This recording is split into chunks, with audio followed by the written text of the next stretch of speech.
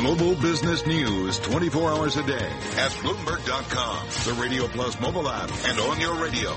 This is a Bloomberg Business Flash. From Bloomberg World Headquarters, I'm Catherine Cory, and this Business Flash is brought to you by National Realty. Managers of New York City cash flow real estate providing you 10 to 16% annualized returns with immediate monthly distributions. See them at nria.net. Well, the Fed spoke and the Dow reached another record while most stocks slipped. Federal Reserve Chair Janet Yellen suggested weak readings on inflation will not persist as the central bank raised its benchmark interest rate for the second time this year. The dollar all but erased its losses.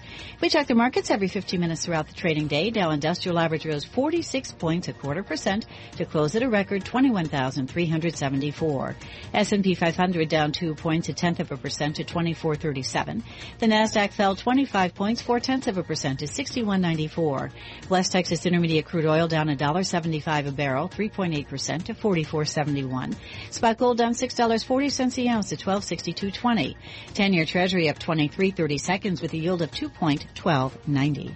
And that's a Bloomberg Business Flash. Now back to you, Carol and Cory. Catherine Cory, thank you so much. You're listening to Bloomberg Markets. We are broadcasting live at Pershing Insight 2017 conference at the Manchester Hyatt in San Diego. This year, by the way, marking 19 years of insight, 19 years committed to the success of advisors. And we are here with 2,000 financial professionals from all over the globe. We're going to be talking to many of them over the next couple of hours. You are listening to Bloomberg Radio.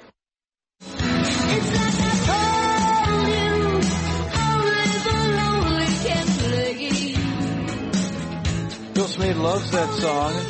He's lonely. He needs a hug, and he's here. He needs a hug. After the radio segment, we get the hug, Bill. Glad to see you. Bill Smead, money manager, joining us from Seattle, and one of our favorite stock pickers. Bill, talk about how you've been doing the last couple of days as the NASDAQ is sort of taking a faceplant. Well, there's one of three possibilities. Either this is the warning shot across the bow of one of the most crowded trades in the last 37 years. The FANG trade. The FANG trade.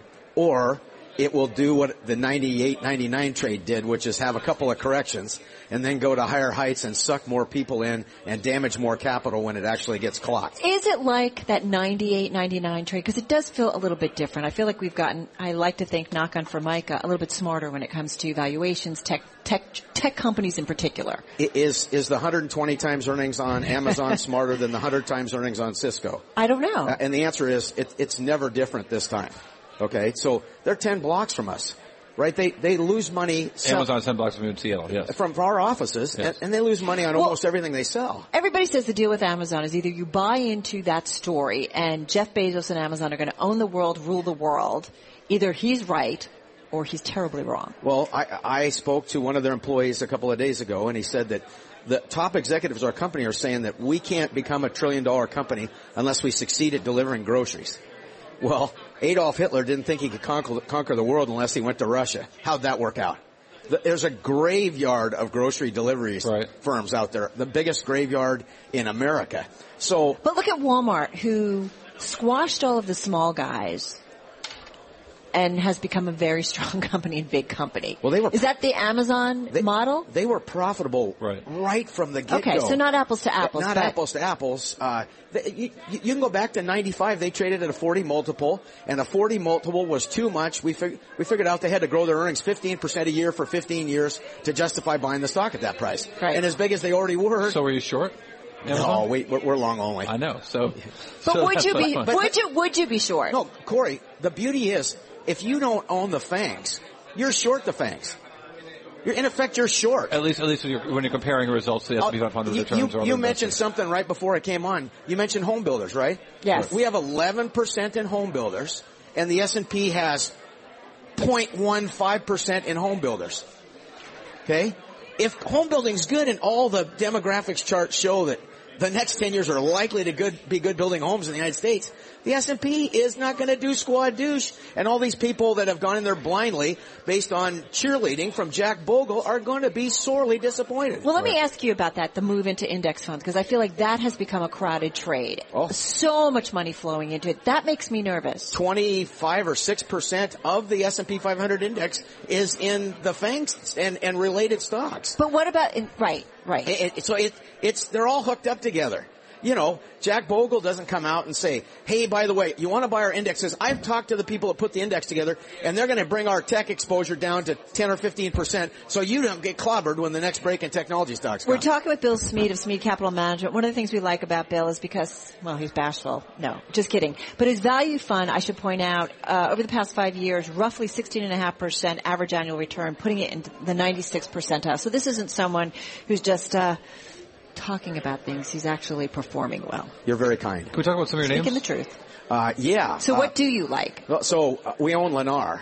And right. Lennar has just broken past a barrier at $52. It was stuck behind that for a while. $53.93 today. They own more buildable lots in the United States through ownership and options of any of the major home builders. And we're about to enter. It's going to be great building new homes. It's not going to be great selling existing homes. There aren't any existing homes to sell. Right, the supply. So, we own Amgen. Everybody hates the healthcare stocks. So you pay 13 or 14 times earnings for Amgen, and you pay 30 times earnings for some deadbeat tech company. It's just not a good contest. We talked about Aflac last time I had you here, and that's been pretty good. About 15% return in the last few months. The founder's son just retired from the company at age 41. I noticed one of the directors was an insider buyer yesterday. At 11 times earnings, I mean, who knows? Maybe someday, Dan. What's the founder's son leaves? What's that mean? It means the next generation isn't going to run the company. Right. So it's going to be professional. So that means when Dan Amos gets tired, he's going to call Uncle Warren. And you think he wouldn't like to own that duck? Yeah. Right? And a $110 billion investment portfolio? You think that Buffett and his two underlings running that money couldn't do better than what Aflac's doing?